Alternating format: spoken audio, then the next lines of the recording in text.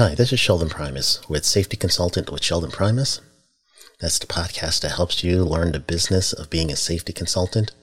I'm going to continue that tradition right now with Safety Consulting 101. This is the second annual Safety Consultant 101 that we're going to do. And I am going to go over everything to finding your perfect client, choosing the name that will fit and resonate with that client. We're going to learn how to write proposals. Going to have a one-on-one time for those people who would like to speak with me one-on-one and time to reflect about what we learn. Learn about partnerships and CEUs and how to use those to boost your business. We'll learn about event coordination, email marketing, and even instructional design. That's Safety Consulting 101. To find out more information about the event, go to viewstub.com/Safety Consulting 101. That's viewstub.com/Safety Consulting 101.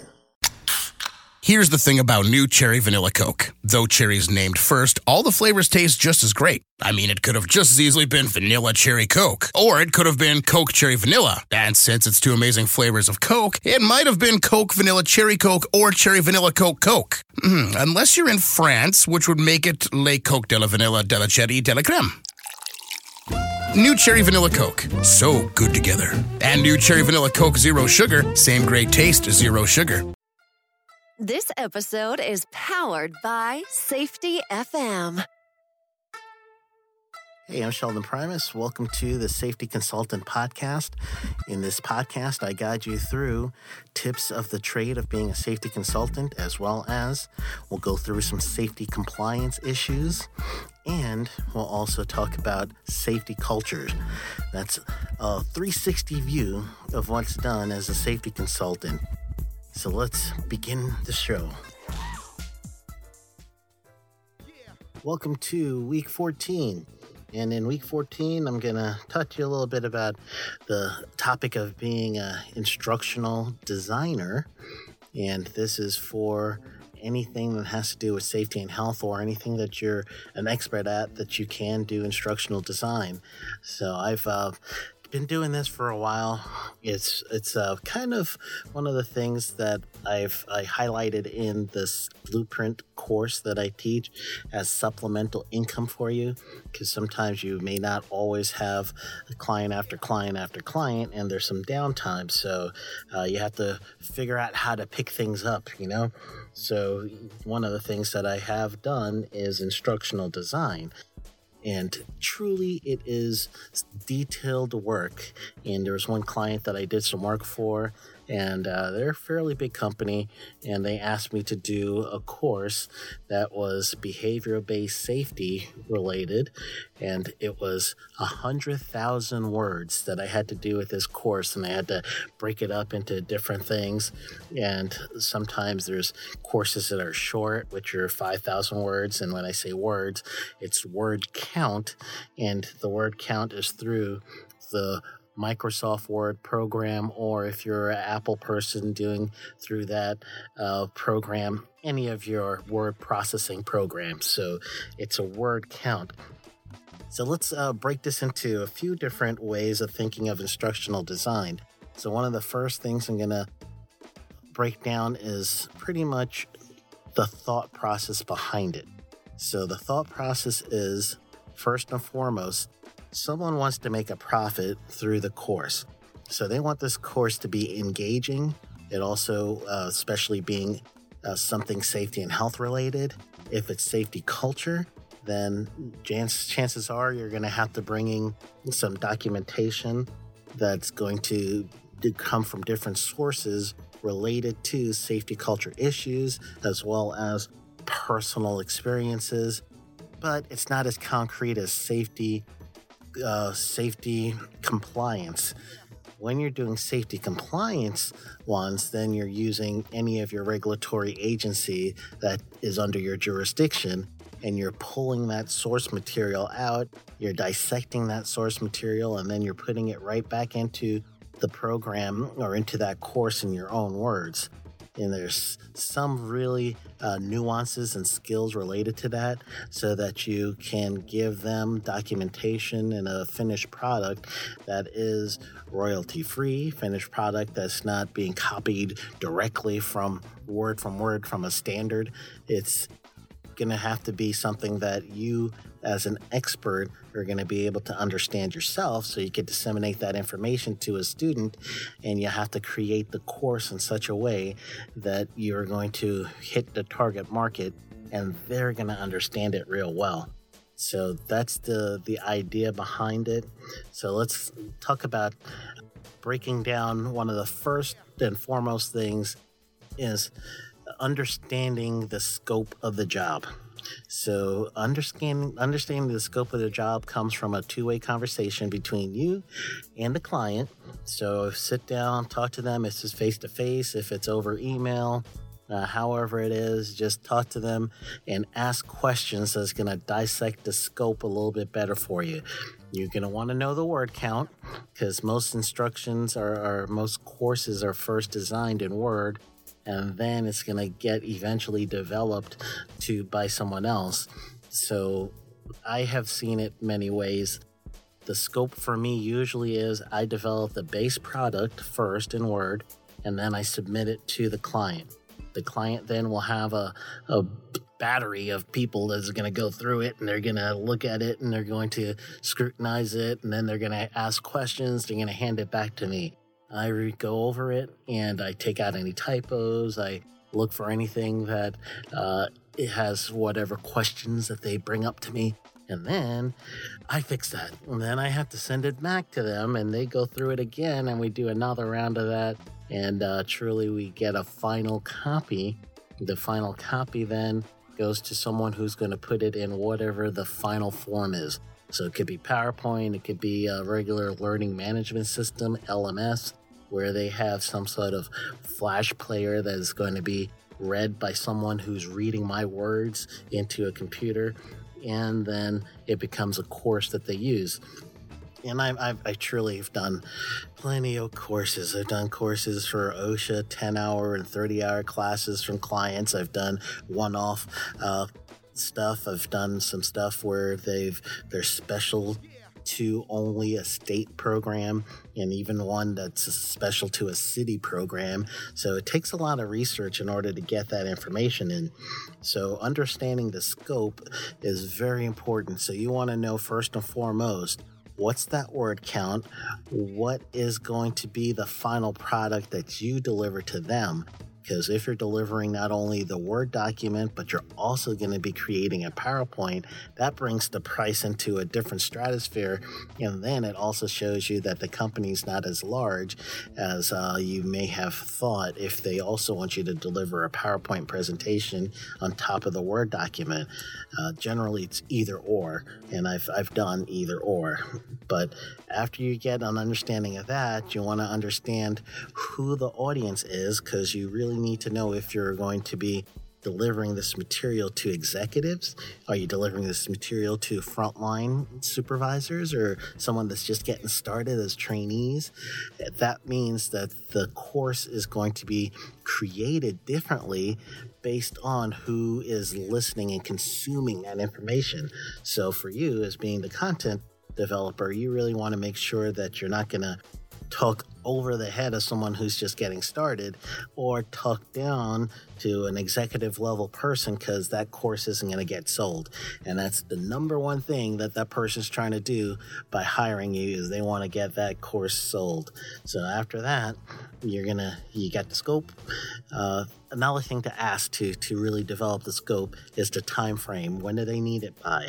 And give yourself, especially if you're just getting started, an extra 2 weeks, just so that you could get that information in and you're not late, because you don't want to get late on any of your the things that you submit. And I have had that experience before, and it is nerve-wracking. So I tell you out of experience that you don't want to be late. I remember one course, I just couldn't get the material that I needed because it was just so hard to find the specific program for an actual city plan, and a lot of it wasn't made public, so I had to do some digging. So my original thought when we're sitting in the meeting was I could have it ready in X amount of time, and it turned out that I knew I was going to be behind, so I kept an open channel of communication with the client just to let them know, here's what I have right now, so you can get started with the other part, that everyone else that needs to come in contact with that material. But I'm not finished yet, and I'll give you a realistic date due to my experience in trying to find some quality information to make this course do well. So I've had that too. So again, this is on the scope side.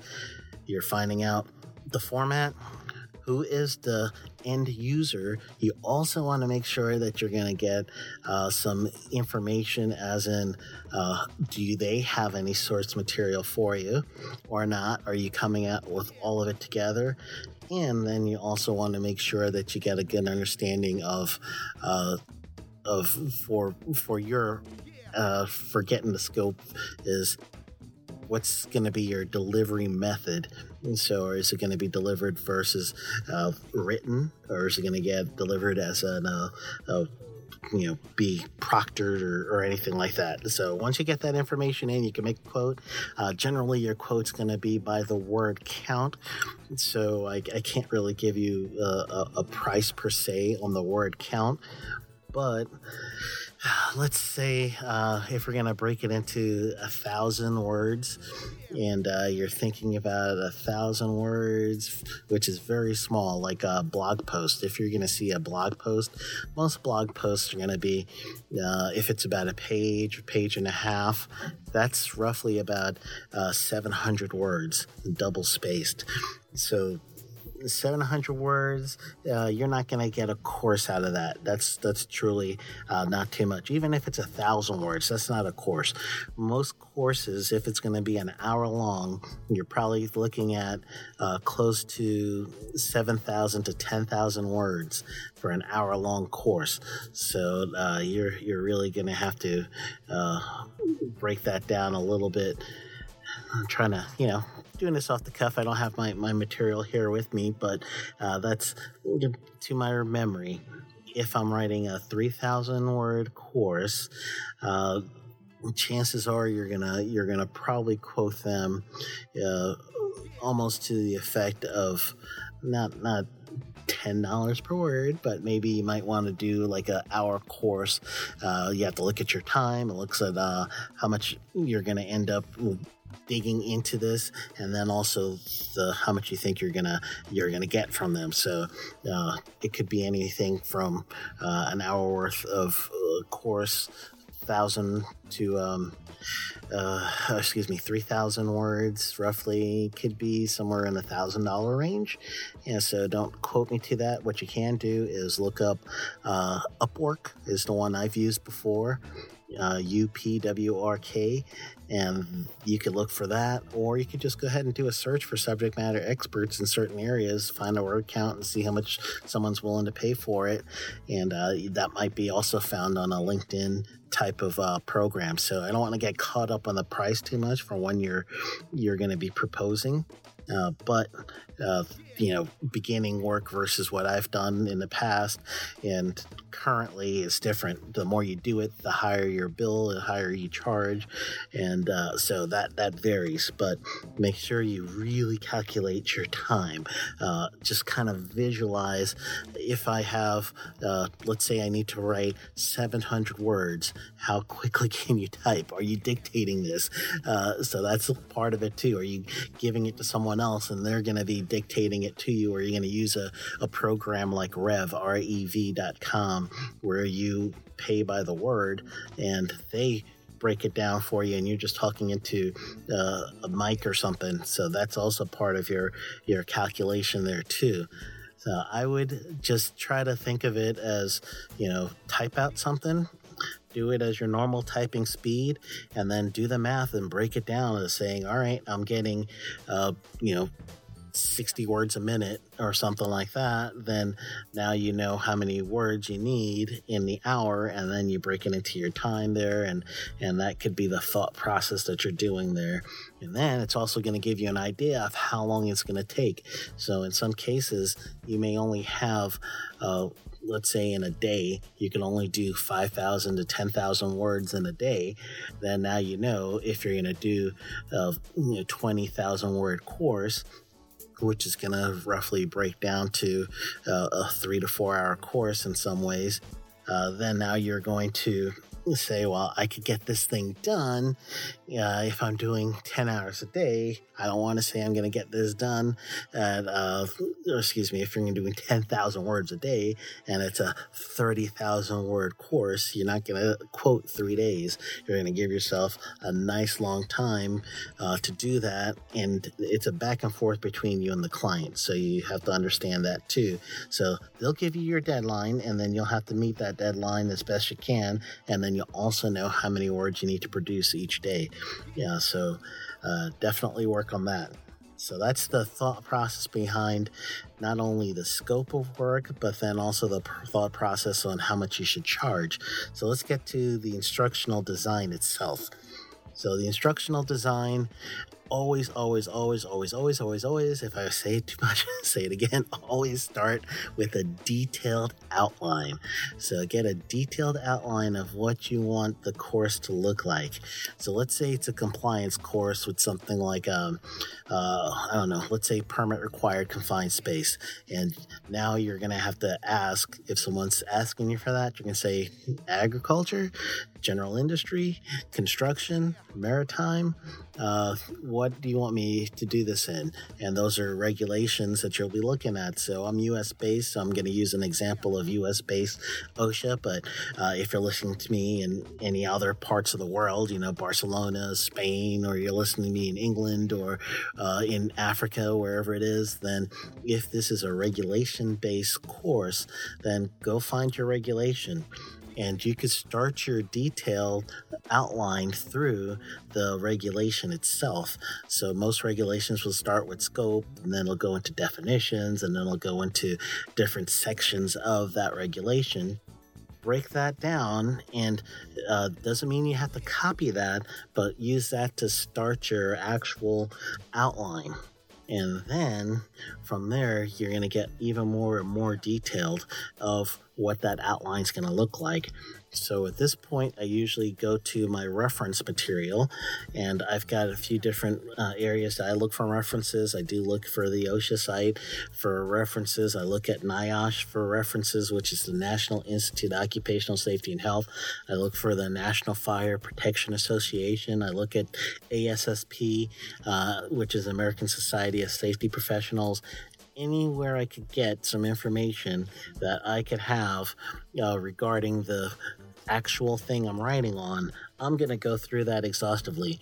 And then I'm also going to look at other people's blog posts that have written about it, and I'm going to look for their cited sources and then go ahead and find those. I'm going to look at university sites so I could get that information from university sites as well. Anywhere you could find to get those resources, you're going to look for that. Keep it, make a folder in your computer specifically for that topic, and just dive into that topic as best as you can. And now that you're going to have your detailed outline, the way that you're going to break that detailed outline into actual word count, you just have to think of a few things. You're going to need, first and foremost, to start, the course itself is going to have a description. So make sure you do your heading, your course description. And if you're using Word, I actually like to do all my outline headings on my outline as chapters, if you will. And then I'm going to have those chapters, that heading, be assigned to that chapter. So in the end, when I do a resource page, or when I do an actual page that is going to show my what do you call it, reference guide or table of contents. I guess that's the word I'm looking for, table of contents. Then it's already going to be formatted for that. And truly, that's the only real format I want to worry about right now, because when I populate my table of contents, I want it to have which page it is. I put the page number on too, so I have a quick reference point to where I'm looking at, and that's the only formatting I want to start out with. Other than that, when I'm writing, I don't want to deal with formatting too much. I really just want to make sure that I'm writing grammatically correct, and I'm just going to write. I'm truly just going to try to write that down as best as I can. So formatting comes later. And that's really when you're going to get more of the detailed. So you got your detailed outline. You're going to start filling in the content.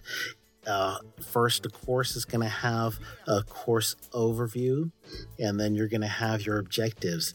So use a Bloom taxonomy guides for your actual objectives. In this chapter, we're going to understand the OSHA guidance on permit required confined space, or we're going to explain the concept of rescues or something like that. You look for a Bloom taxonomy. You want to grab a hold of that, download that. There's usually you gotta if you type in Bloom taxonomy in Google search, it's gonna probably pull up a pyramid looking item, and that will tell you how you could break those things down. Those action words is what you need for your actual objectives. Then after that, you're going to write break it into chapters, and then you're going to write that chapter, and you're going to do quizzes. Most quizzes are going to have chapter end quizzes of either 5 questions or 10 questions.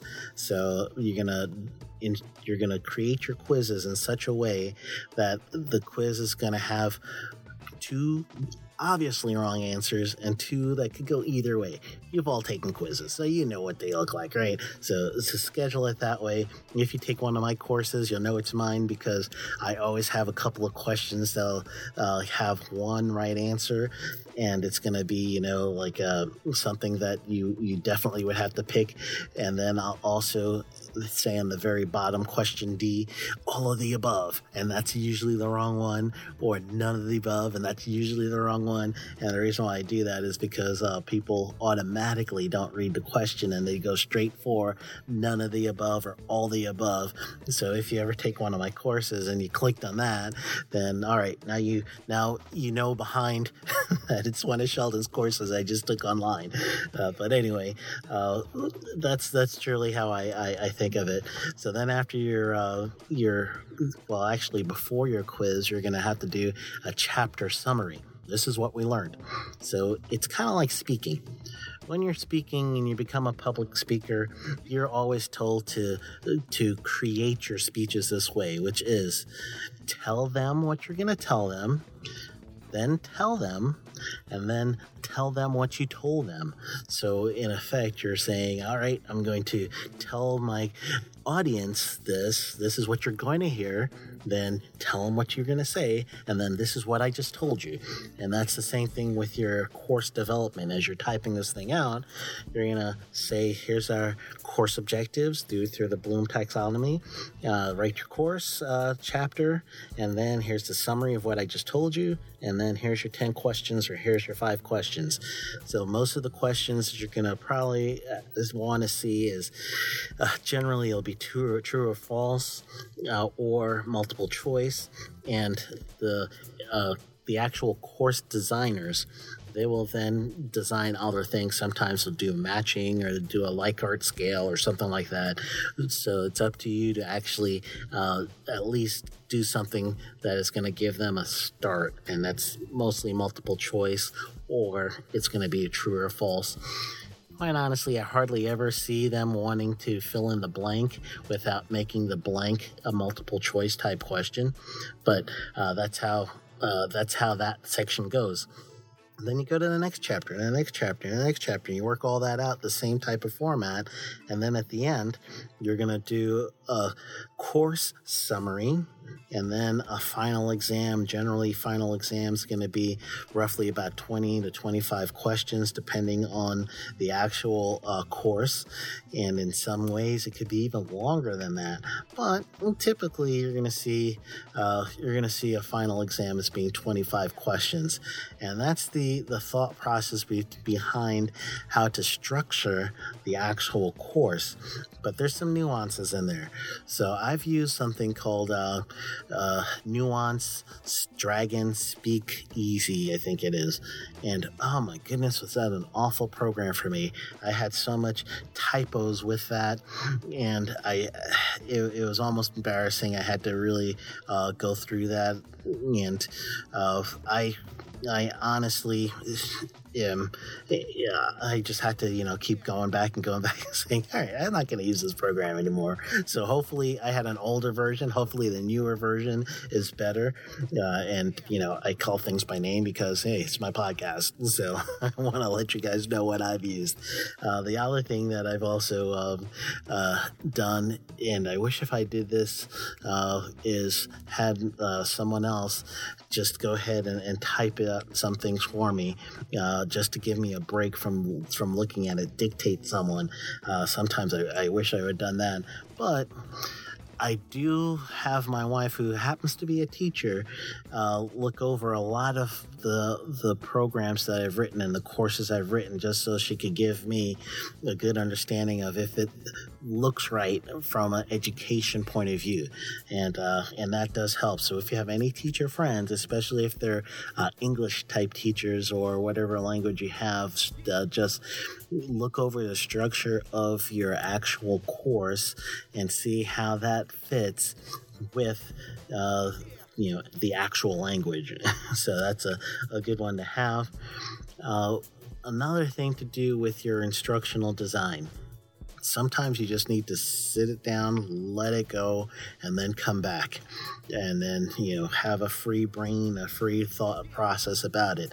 Because you're going to have to make sure that this thing is in a logical order from one thing to the next. So that's why I say if it's a standard base, follow the standard, and the standard will actually lead you in a logical thought base. So here's some of the other considerations that you have to do with instructional design. If you're using any pictures, don't go grabbing it from the internet.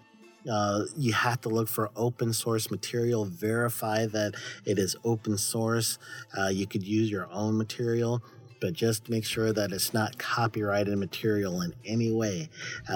Most of it, if it's government work, then most of governmental information is open source, but just verify that you're sending the client open source material. And please don't plagiarize. It's not worth it. Just go ahead and do original content. If it's something that you have to quote, especially regulations, then go ahead and put it in quotations and do the italics or whatever, and get that going. But also when you're referencing things, you have to use the correct format for referencing. So let's say you're using Word. Word actually has a reference section, and they'll let you do Chicago style, MLA, APA style, and they'll do the referencing cited as the correct format.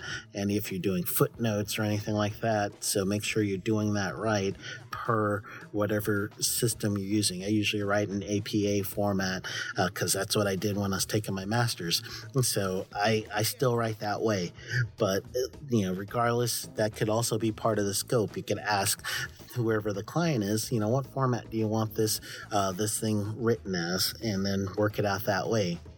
So that's the basics of doing instructional design. There's so much detail behind that, but I just want you to at least think of this, replay this podcast over and over again if you need to, break it into its basic steps so that you could do instructional design and find a way to either do your own courses or to do courses for clients. All right, so stick around. When we come back, we'll do the tip of the week.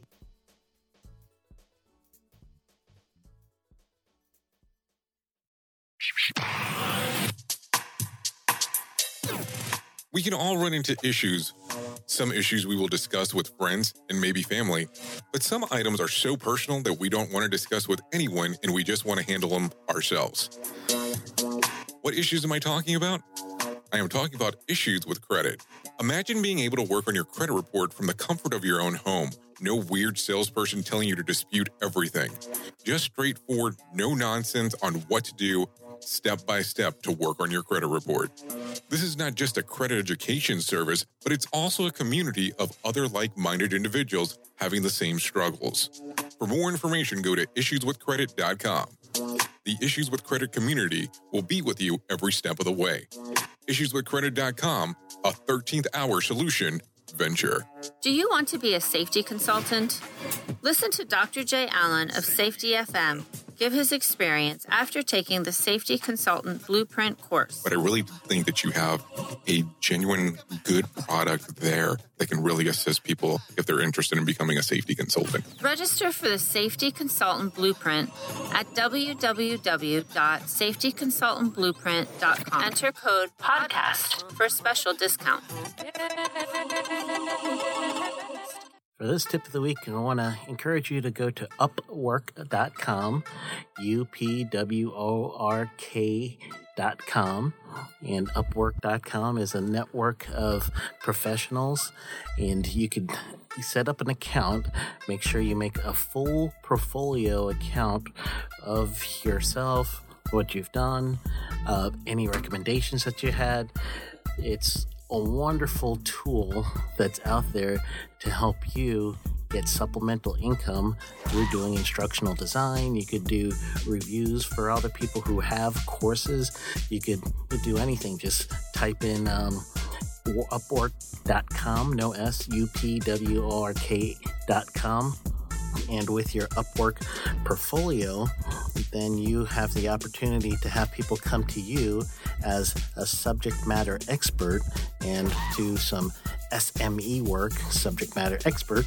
And the SME work is really good. I also put that in the Safety Consultant Blueprint course just as a form of a way that you could have any supplemental income. So let's give you a little example about some of the work that I've got from Upwork. So I set up my account. I actually have two accounts. One is to receive work and one is to get work and to hire some people. And there's people all over. You could look at LinkedIn, you could look at other services, and there's people that do Upwork full-time as freelancers. It used to be called freelance.com, or I believe it was freelancer.com, but then it got bought out and it was switched into Upwork. So I personally got several SME jobs related to people who wanted someone to look over some programs to see how accurate it is for OSHA compliance. And then I also had some people who needed someone to write specific courses and have that be compliant with OSHA. So they looked me up, and one of the things that you could do is you could get paid by the hour, you could get paid by the project. It's really up to the client, and you bid for work. So they try to look through every other SME's portfolio, and as your portfolio gets bigger and bigger, then it's easier and easier for you to actually get some work through that system. So the tip of the week is go ahead, go to upwork.com. It's not a promotion for me in any way.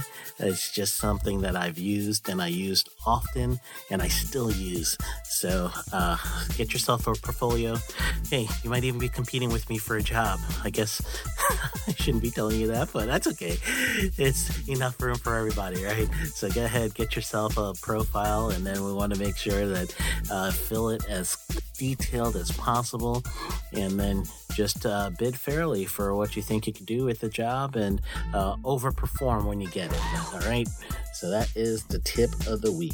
Thank you for listening to this podcast. I really appreciate each and every one of you. It's been a real fun time for me.